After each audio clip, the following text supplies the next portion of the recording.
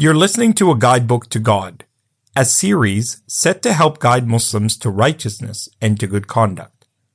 Tune in with me, your brother Yahya Ibrahim, as we go through this journey together. Let's get started. Bismillah.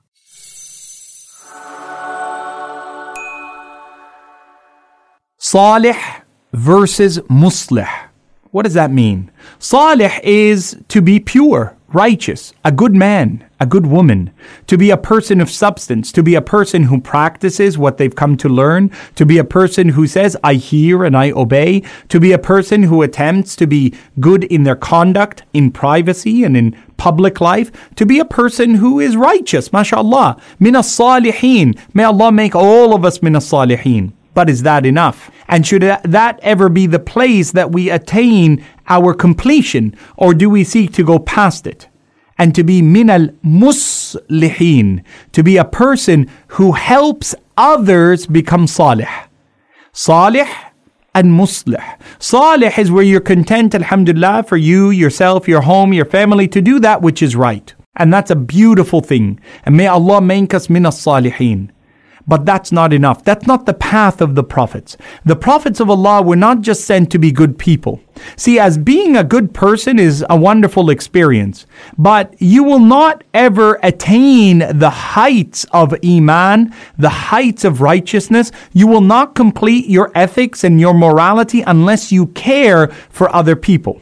And Allah subhanahu wa ta'ala tells us in the Quran an ayah that was misunderstood, and that Abu Bakr as-Siddiq radiallahu anhu re-invited the Sahaba even to understand it in its correct way. Allah subhanahu wa ta'ala says near the end of the 5th chapter, Surah Al-Ma'idah, لا يضركم من ضل إذا اهتديتم.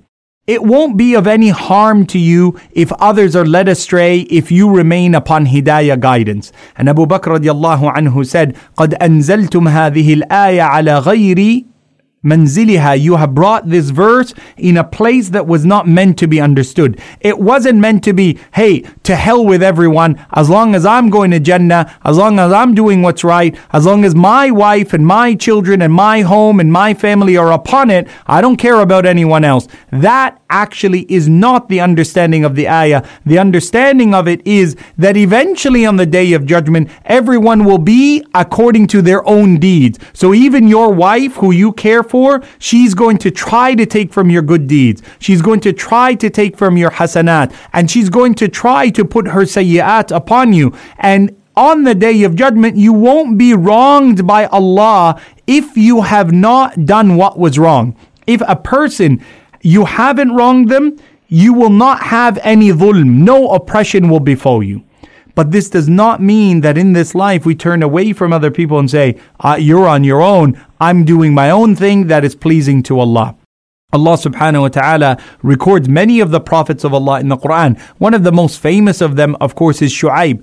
وَمَا أُرِيدُ إِلَّا الْإِصْلَاحَ مَا اسْتَطَعْتُ. I only wish for you, my people, to provide islah, to help you rectify your affairs. The Prophet sallallahu alaihi wasallam, he was sent as al-mahi, the one who removes hardship from people, the one who removes sinful behavior, the one who corrects people. We're not just people of those who do good deeds, but we are people of those who recommend the good to others. يَأْمُرُونَ بِالْمَعْرُوفِ وَيَنْهَوْنَ عَنِ الْمُنْكَرِ وَيُؤْمِنُونَ بِاللَّهِ. We are people who enjoin what is good upon ourselves and others. We forbid and we hold back people from that which is sinful and munkar and open vulgarity. And we have a demonstrable belief in Allah. That is the height of our iman, that we seek the good for other people as much as we seek it for ourselves. Why else did Allah send us messengers and prophets who walk the earth and the lands to call people through their habit and example? Why are we encouraged to bring people to the masjid, to make ourselves in jama'ah? Why don't we pray in our homes and fast as individuals?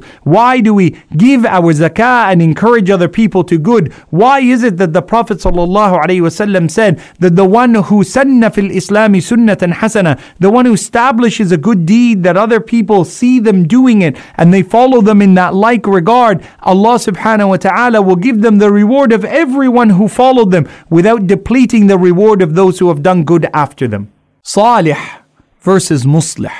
The essential element of being a righteous person is that you use that righteousness to lead people towards Allah subhanahu wa ta'ala, to invite people towards good. And the Prophet warns us sallallahu alayhi wasallam in the hadith of the ship of salvation. It's a hadith narrated by in the Sahih by Imam Muslim, where the Prophet sallallahu alayhi wasallam said, the example of people of giving and commanding what is good and forbidding what is evil, the people who have led people in righteousness and in calling them to righteousness, كَمَثَلِ قَوْمٍ اسْتَهَمُوا عَلَى سَفِينَةٍ. It's like the example of people who drew lots, who had a lottery as to who would be able to be given a good seat on a ship.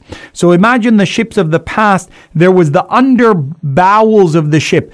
Under the ship, there's no windows, there's no fresh air, there's no fresh place to go to the toilet and things like that. You're stuck in the bottom of the ship. So when they would come to set sail, everyone would pull out a straw. If you had the short straw, you were in the bottom of the ship. If you had a long straw, you sat at the top of the ship. So the Prophet ﷺ said, the majority of people are put in the undercarriage, in the under part of the ship, and very few people are allowed to sit on the space of the top of the ship, where they have open access to air, fresh water, fishing, and are able to enjoy themselves. He says, ﷺ, eventually as the ship sets sail, and as people have moved on in their life, the people in the bottom of the ship, they begin to quarrel.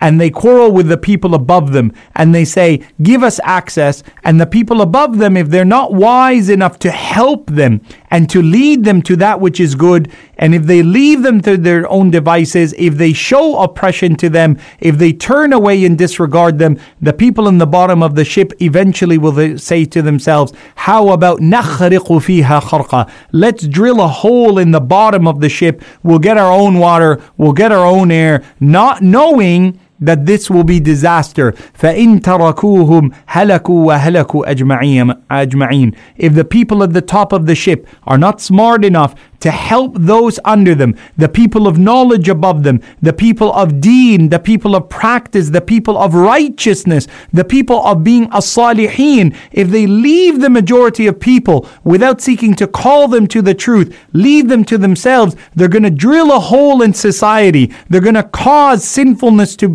permeate amongst all of us, that it will bring drowning to everyone. Halaku wa halaku ajma'in. Those on the top will be as drowned and as in peril as those in the bowels of the ship. What a vivid example given to us by the Nabi Muhammad sallallahu alayhi wa ala alihi wa sahbihi wa sallam. Let us translate our life to being from those who are salih, but also seek to bring salah, happiness, contentment, rectification, enjoining what is good, forbidding what is evil, commanding people to good, recommending to them a path of righteousness, teaching and educating and sharing and charitableness upon them, inviting people in a way that is pleasing to Allah.